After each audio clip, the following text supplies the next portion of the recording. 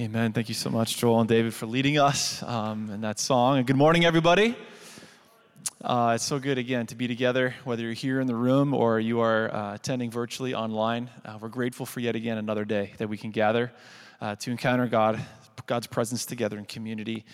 And as we continue in this journey, again, of the kingdom of heaven, the kingdom of God, I'm just reminded, I've been reflecting on leading up to this morning, just some of the first words that Jesus said about the kingdom. Actually, we've been journeying through Matthew chapter 5 and particularly the Beatitudes, which we're going to continue this morning. But he said in Mark 1:15 that he said that the time has been fulfilled. The kingdom of heaven is at hand.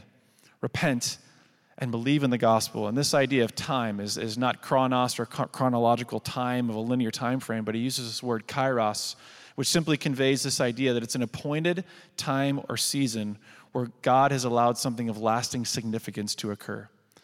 And I don't know about you, but as we look around the landscape of our society, of our culture, of our country, and even on our campus, I believe we're living in a kairos season, in a kairos moment. That rather than further reflecting or even propagating the divide that we see all around us, that we as agents of God's kingdom, as ambassadors of reconciliation, can actually step into it and lean into the mess, lean into the hurt, lean into the pain, lean into all the different voices, and to be able to communicate prophetically the hope and the healing that the gospel provides. And so underneath God's kingdom, there's diversity, there's equity, there's inclusion, all for the purpose of further transformation towards the likeness of our Savior. And so whatever you're processing, whatever you're carrying with you this morning, whether or not you've been paying attention to what's going on around our nation, or even the demonstrations and in some of the student-led marches that might even be happening today on campus. Not time to get into the details of that now, but my encouragement to you is that whatever happens beyond today, that you're here today to further be equipped, to be able to leave the doors today more like Jesus than when you came in. And rather than judging at a distance, to lean in, to get proximate, to get close, to listen, to love, to hurt, to be a part of God's healing that he wants to work in our campus, in our community, in our country and world. And so this morning, I'm really excited and grateful to have back in chapel Pastor Drew Shep, who I always like to say that, everyone who came before you kind of stand on the leaders of the generation that came before you, or the person who held the position. And thanks to Drew, I get to stand quite a bit taller, since he's about a whole head taller than myself. But beyond that, Drew spent about 8 years here on staff at Northwestern in various capacities within student life. But most recently, he oversaw chapel and really serving kind of as a campus pastor, and has such a heart for this campus, for you as students, and for the Lord. And in his current role now, serving as the campus pastor of the downtown location of Substance Church, he also is involved in the teaching team and oversees and directs the internship program.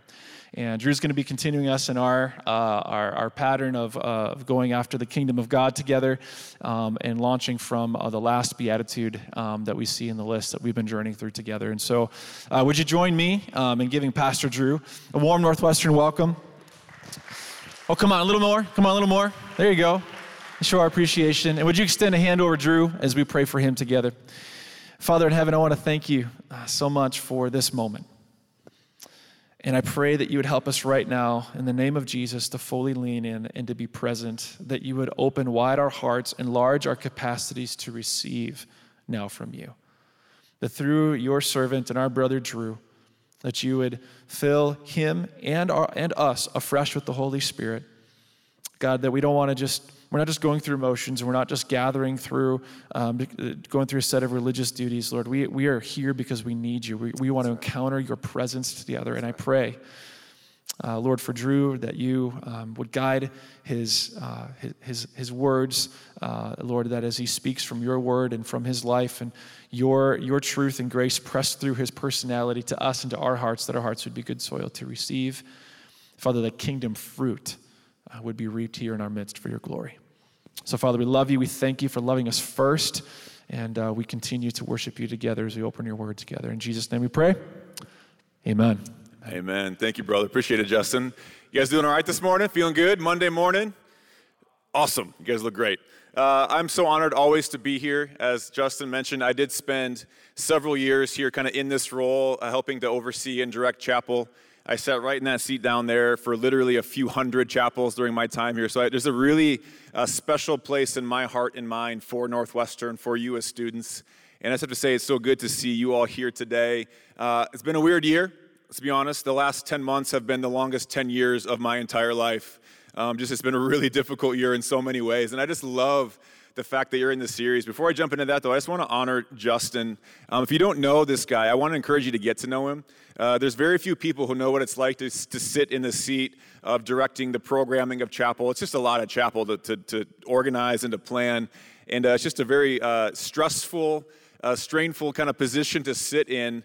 And Justin, you're a man of integrity, you're a man of humility, you're a man of faith. I've so loved getting to know you and your beautiful family. So thank you for serving this campus and these students the way that you do. I just want to honor you as a man of God, a man of integrity, a man of humility, especially leading chapel in a season like you have in these past months.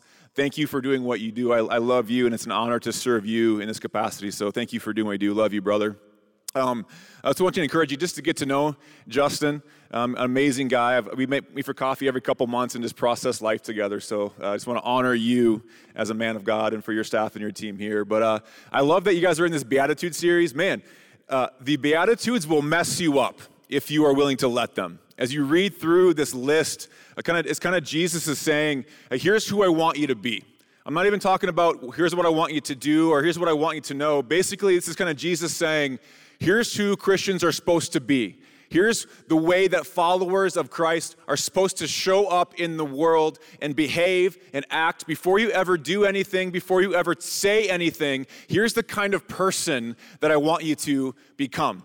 Right? And before we even jump into the Beatitudes, I want to direct your attention actually to what Jesus says immediately after these statements he makes. Because here's the deal, right? Jesus didn't have headings in his message.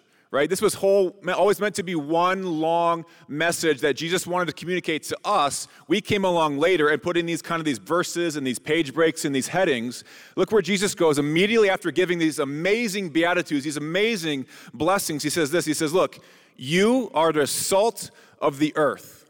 I love it. You, as followers of me, Jesus, are the salt of the earth. But if the salt has lost its taste, how shall its saltiness be restored? It is no longer good for anything except to be thrown out and trampled under people's feet. He continues and says, you're the light of the world. A city set on a hill cannot be hidden. Right? So it's just not an accident that after these list of ways that Jesus wants his followers to kind of show up relationally in the world, he then says, listen, y'all are salt and y'all are light, which means y'all should taste and look different than the world around you. Right? Essentially what Jesus is saying here is like, here's how followers of me are supposed to show up in the world around you. It's supposed to look different. It's different. But I'm not so sure that we as kind of modern day Christians haven't just kind of taken some of the patterns and some of the formulas and some of the strategies of the world and just put a Christian spin on those. Right? A Christian spin on politics. A Christian spin on the ways that the world thinks instead of, hey, there's actually a completely different way that we're called to show up in the world, right?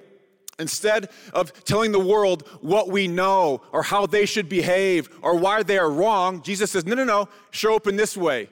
Blessed are the meek. Blessed are those who hunger and thirst for righteousness. One of my particular favorites is this, blessed are those who mourn. And as the Bible always does, it always takes it a step further. I think for many of us, we're mourning personal things. Our church has experienced two incredible losses. A 23-year-old young woman named Maddie went to be with the Lord suddenly without any warning a few months ago. In the same way, an actually alum of Northwestern, David Morin, died suddenly just a few weeks ago. Right? Doesn't make sense. We're all mourning. Right? Personally, I'm mourning those losses. So there's a personal mourning that we do, but the Bible then in Romans 12 says we also mourn with those who mourn. So it's not just our personal mourning. The Bible makes it clear that we show up relationally and we mourn with those who mourn. And I know it's a weird year. It's an exceedingly weird week, and it's probably a really weird day even today on campus. Right? I'm not going to get into it too far, but I do want to encourage you. as salt and light here at the Northwestern campus, right? As Northwestern students who are striving to follow God and to become who Jesus has called us to be, let me encourage you, mourn with those who mourn. Show up and listen, and show up and learn. Show up relationally and mourn with those who have a different life experience than you. Show up and listen. Doesn't have to change what you believe. Doesn't have to change your intellect or your theology, but it can change how you show up in relationship with people who are different than you. I fully believe that with every inch of me. Proximity in relationship is always going to create passion, and distance is always going to create distortion. We were never meant to throw grenades or lob missiles over a fence at our brothers and sisters. We were always meant to show up in relationship and listen and grieve and mourn. Not to say what we know, but to show up and mourn with those who mourn. So let me encourage you today. Christians who show up in this world need to do a great job of not talking, but listening and mourning and grieving and lamenting and learning, right? And then, and maybe only then, can we have a conversation. We have to earn the right to influence people who are different than us. We have to earn the right. That's all I'm going to say about that.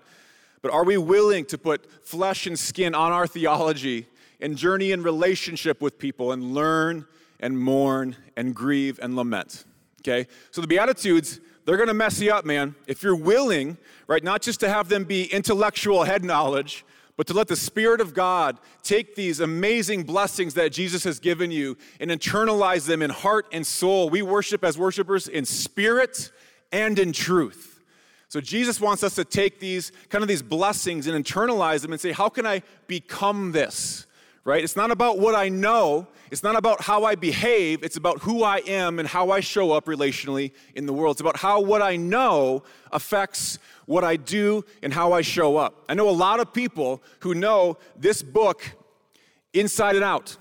Some of them are amazing Christians. Some of them atheists. Right? It's not about what you know. It's about, is the Spirit of God alive on the inside of you?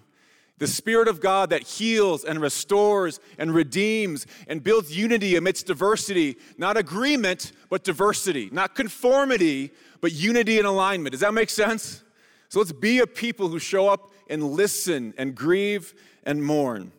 But today I want to jump into kind of this last beatitude. I think you guys have been through almost all of them right now, Justin, up until this last one. Here's what I want to say. This last one, Matthew chapter 5, verse 10 says this. Blessed are those who are persecuted for righteousness' sake, for theirs is the kingdom of heaven, right? And I want to say right from the tip top, this is not a political message.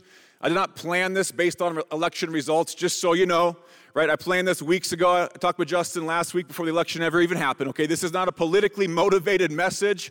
This is, I believe, a word that we as the body of Christ need, regardless of who is sitting in the president's seat, who is sitting in the vice president's seat, who is sitting in the governor's seat, who is sitting in the mayor's seat. No matter who's sitting there, the body of Christ, we have to understand what does it mean to be blessed when we're persecuted, right?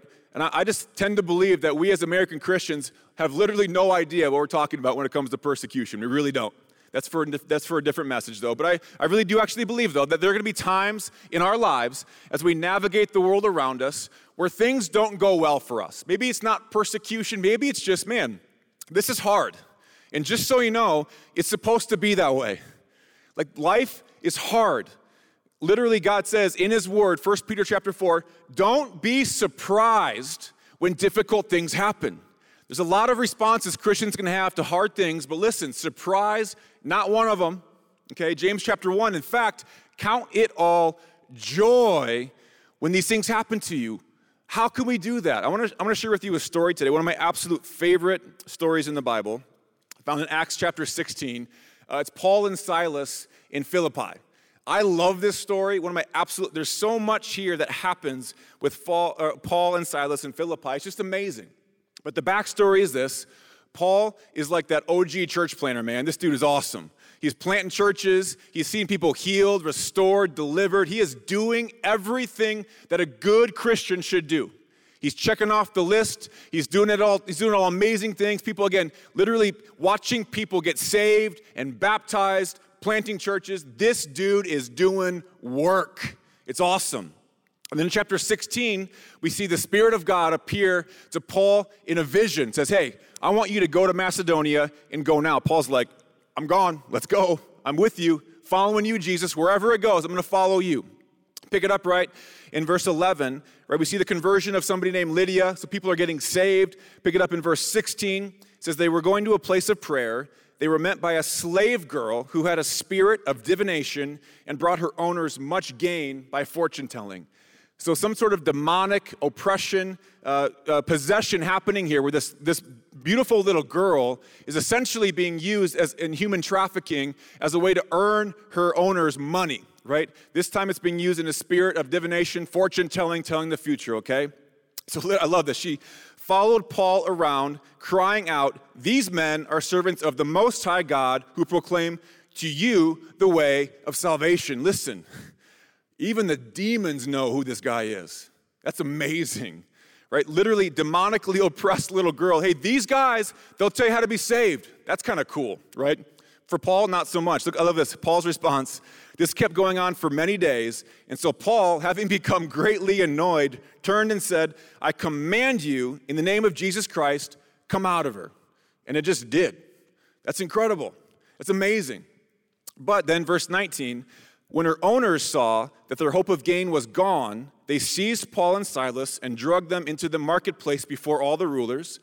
And when they had brought them into the magistrates, they said, these men are Jews and they are disturbing our city. They advocate customs that are not lawful for us as Romans to accept or practice, and the crowd joined in attacking them. And then it goes from bad to worse, right? It says, the magistrates tore their garments off them and gave orders to beat them with rods. And when they had inflicted many blows upon them, they threw them into prison, ordering the jailer to keep them safely. So having received this order, he put them into the inner prison and fastened their feet in stocks. Listen, that's a bad day. Straight up, that's a really bad day. Think about that. Paul is following this vision from God. He's doing all the right stuff, seeing all the right things happen, deliverance and restoration and baptisms. It's amazing. And then, because he was doing all the right things, things went really bad. What this tells me is that sometimes you can do all the right things and everything will still go bad for you. Sometimes you can cross off every item on the Christian bucket list. You can plant every church, pray for every person on your airplane that you're on, right? Save every person, see baptisms happen. It's amazing, and things can still go terribly, awfully wrong for you. Now, if I'm honest, right, I'm not as spiritual as Paul. So if I'm Paul in that moment, I'm kind of like, really, God? Like, really? You were the one that called me here, right? I followed you. I'm not following myself, right? You called me here, and I'm doing your work, and I got annoyed with this little girl, and so I delivered this demon, and now I'm in jail. Think about that. Like, really, God? Really? I'd be pretty frustrated, I'll be honest. And then, not to mention, I get beaten within an inch of my life, stripped naked, and put into stocks in the innermost prison. That is a really, really bad day. No thanks. No thanks. Right? So think about that. If I put myself in that position, and many of us probably would be the same way, if I'm in that position, I'm probably getting out my phone and sending a tweet out pretty quick. Something to the effect of, I cannot believe this city government. Can you believe how unjust this is? Can you believe the nerve of these city leaders that would dare to throw me in prison for exercising my freedom? Can you believe it? I'll be honest, anybody else be there? That's what I would do. I'd be in that prison grumbling and venting and complaining to anyone and everyone. This is not fair. At Substance, we call it whimper session. Whimpering plus intercession, whimper session, that's what we call it, right? God, why me? This is not fair. I thought you brought me here. Why is it so hard? Listen, it's supposed to be. It's supposed to be. So I'd be grumbling, not sure about you, but look what it says. Verse 25, about midnight, Paul and Silas were praying and singing hymns to God. What? That does not sound like what I would want to be doing. Listen, imagine being Silas, okay? Imagine being Silas in that moment. You're literally naked, open wounds and sores all over your body from the beating you just took, feet locked in stocks in the innermost prison, not sure if you're actually ever going to make it out to see your friends and family again. And if you're Silas, you look at Paul, and Paul's like, hey, man, you want to sing? Be like, no, Paul, I don't want to sing right now, right? I want to complain. I want to vent. I want to put people on blast because this is not fair. It's not fair. But Paul's like, hey, man, you want to sing? So they start belting out some, Maverick City music right there in the innermost prison, right? They're singing their guts out. They're praying like crazy. And probably the most important sentence in this entire story is next. And it's short, and you might miss it. But the most important sentence in this entire section is this. Look what it says. The other prisoners were listening to them. And if you hear nothing else today, please hear this. In their most down heart, their broken down time of their life in an innermost prison, open sores all over their body, beaten, naked, humiliated, the other prisoners were listening to them. Can I tell you, there are people listening to you right now that you have no idea who are there. People on your Facebook feed, people in your family. Some of you are dreading going home for Thanksgiving break because you know the conversation that you're going to face around the dinner table. You know. You know exactly what's going to come up. You know exactly what Uncle Bob's going to say, and Aunt Jan's going to say something else, and it's going to be an art. You know exactly what you're getting yourself into. You know exactly what you're getting yourself into later on today on the green with what's going to happen on this campus. You know, but I promise you, there are people in your life listening to you, watching you, observing you. How are they going to respond? Is this thing that they claim to believe actually real? Or when things get hard, do they do what everybody else does, which is blame and complain and grumble and post messages on Facebook and write blogs and give information and quote statistics and get frustrated? Or are we quick to run and say, God, I trust you. I want to praise you. Whatever your flavor of worship is, do you run to that? Do you never stop singing in the middle of a difficult season? Even when things are unfair, even when things happen to you that you didn't cause for yourself, even when everything around you is chaos, are you willing to keep singing? Are you willing to keep praying, to keep connecting with God and have the world around you actually see, no, this is real. In fact, this relationship I have right here is the only real thing that I can rely on. So I'm not going to get too bent out of shape about what people do to me. I'm not going to get too bent out of shape over injustices that happen to me or around me, right? Now, that being said, you better believe I'm going to lean in and listen to those who have injustice in their life. You better believe I'm going to, again, mourn with those who mourn, right? And grieve with those who grieve. But for myself, me as a man of God, I'm going to lean into the presence of God. I'm going to lean into worshiping God because here's the truth. If you heard nothing else today, hear this. There is always more going on behind the scenes than you could ever imagine. God's agenda is always bigger and better and more eternal than ours is. That's why it says it's so clear. His ways are not my ways. His thoughts, they're not my thoughts. They're higher, they're loftier, they're more eternal. There's always a different end game that God is playing. Check it out. Look what it says, right? The other prisoners were listening, and suddenly there was a great earthquake, so big that the foundations of the prison were shaken. Now, I've never been in an earthquake before. It seems completely terrifying. To have the earth literally move beneath your feet, no, thank you. I will stay in Minnesota. California seems really nice for vacation. I don't want any part of the earth moving beneath my feet. Anybody else know what I'm talking about? That seems awful. Seems terrible, okay? But huge earthquake. Foundations of the prison were shaken, and immediately the doors were opened and everyone's bonds were unfastened. Now again, I've never been in an earthquake. I've never known a giant earthquake can make doors just like swing open. I've never known an earthquake to make just like bonds just kind of fall off, right? Now it was an earthquake, but you better believe this is supernatural intervention by God. It's not just a normal earthquake, because normal earthquakes don't make doors swing open, they make buildings fall down. Normal earthquakes don't make bonds fall off, they make people get crushed and die. This is not a normal earthquake. This is a supernatural intervention by God. Listen to this. I love this. Everyone's bonds were unfastened. When the jailer woke up and saw the prison doors were open, he drew his sword and was about to kill himself, supposing that the prisoners had escaped. And why wouldn't they? I'll be honest, if I'm Paul in that moment, I've been praying, I've been singing, earthquake happens, door opens, bonds off, I'm gone. Like, that's my miracle. Anybody else? I just got the miracle I was asking for, right? I'm free. I am gone. I'm not sticking around any amount of time to see what happens. I am free. That's my miracle. But again, God is always up to something bigger and better and greater than we are. Here's the deal.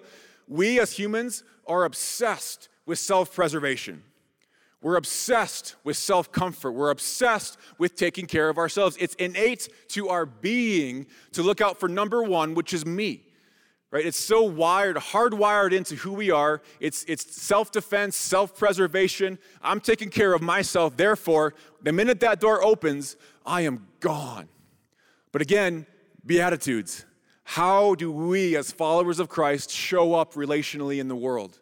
Our lives are just so not about us. Our lives are just so not about our comfort or our ability to have a nice, comfortable life.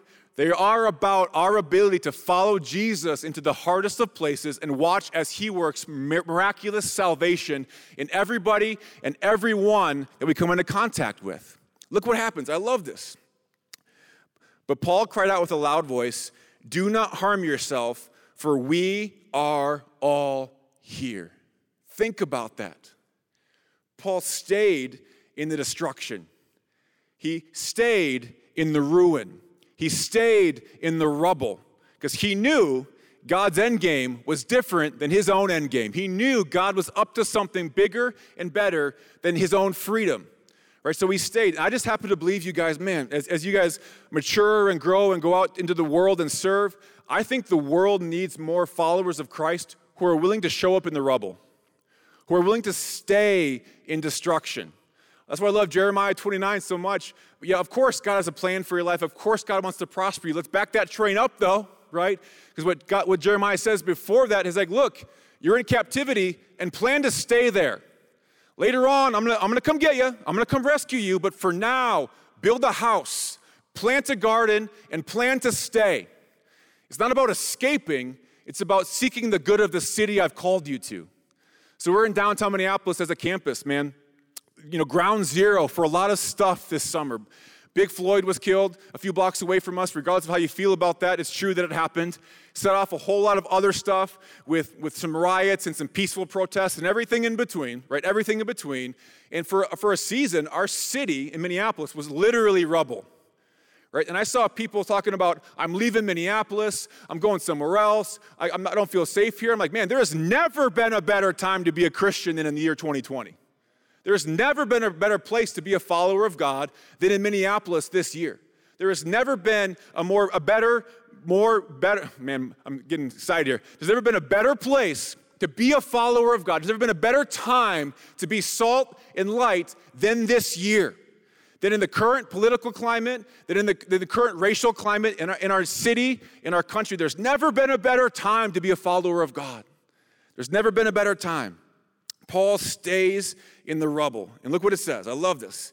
And the jailer called for the lights, rushed in, and trembling with fear, he fell down before Paul and Silas. Then he brought them out and said, "Sirs, what must I do to be saved?" Think about that. Paul didn't say one thing to him. I bet you my house that jailer was one of those who was listening in when Paul and Silas were singing. How did he know how to ask that question? Sirs, what do I got to do to be saved? I want what you want. Clearly, there's something salty and something light about you that I don't have. What do I got to do to get that? What do I got to do? The world around you, if you live your life based on how God wants you to live, will literally be magnetized to your life. Literally, it says in the Bible, talks about living such good lives among those who don't believe in God that they have no choice but to look at your life and glorify God in heaven. It's amazing.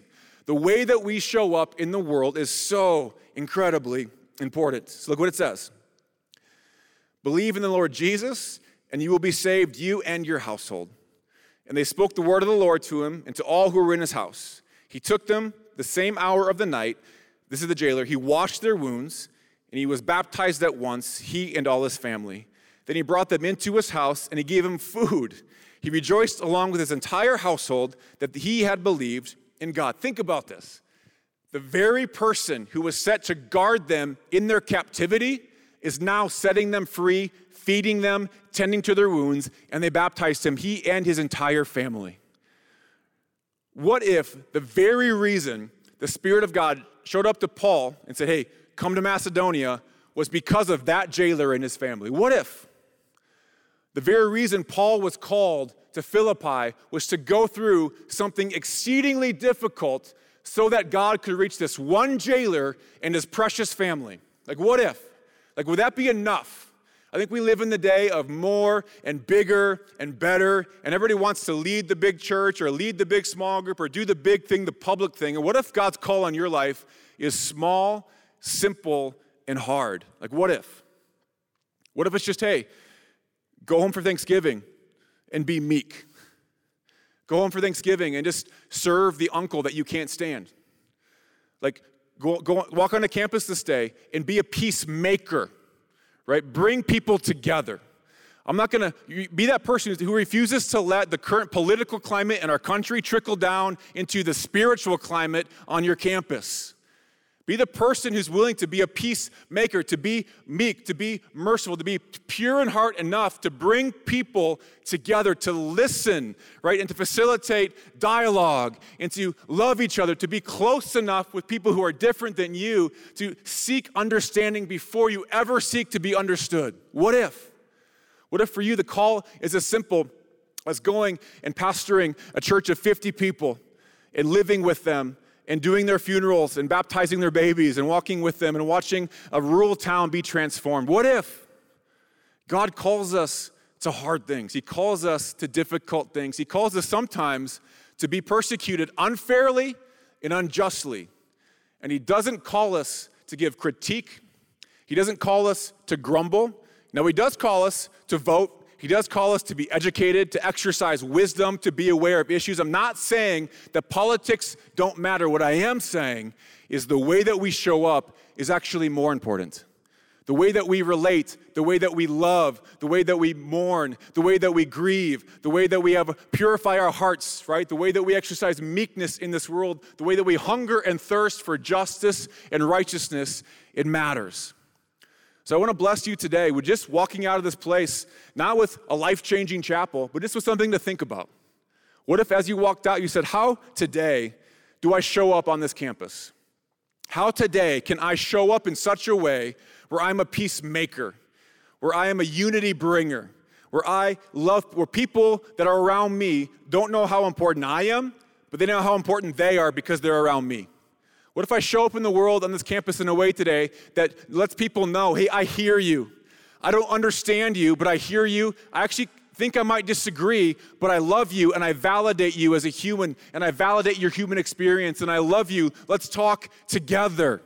Let's listen well. What if today you showed up in such a way where, man, as you read these Beatitudes, they're so convicting, but it's also a vision of what life could look like.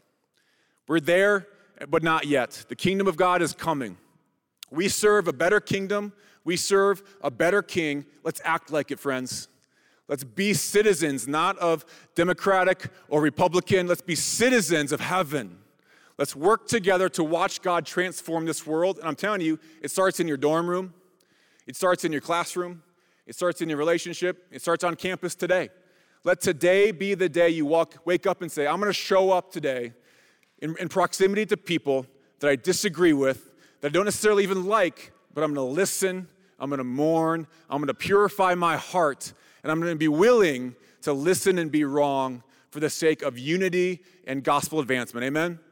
God, I thank you so much that you're here, that you're with us, that you're for us, And God, thank you that your kingdom supersedes ours, that your love supersedes ours, that your kingdom supersedes our politics and our opinions and our emotions and our feelings. You are a better king. So in these moments, we choose to follow you and you alone. Would you make us look more like your son, Jesus, in these moments we share together? In Jesus' name we pray. Amen. Amen. Love you all. Have an awesome day. Let's go and be salt and light. Amen. Amen.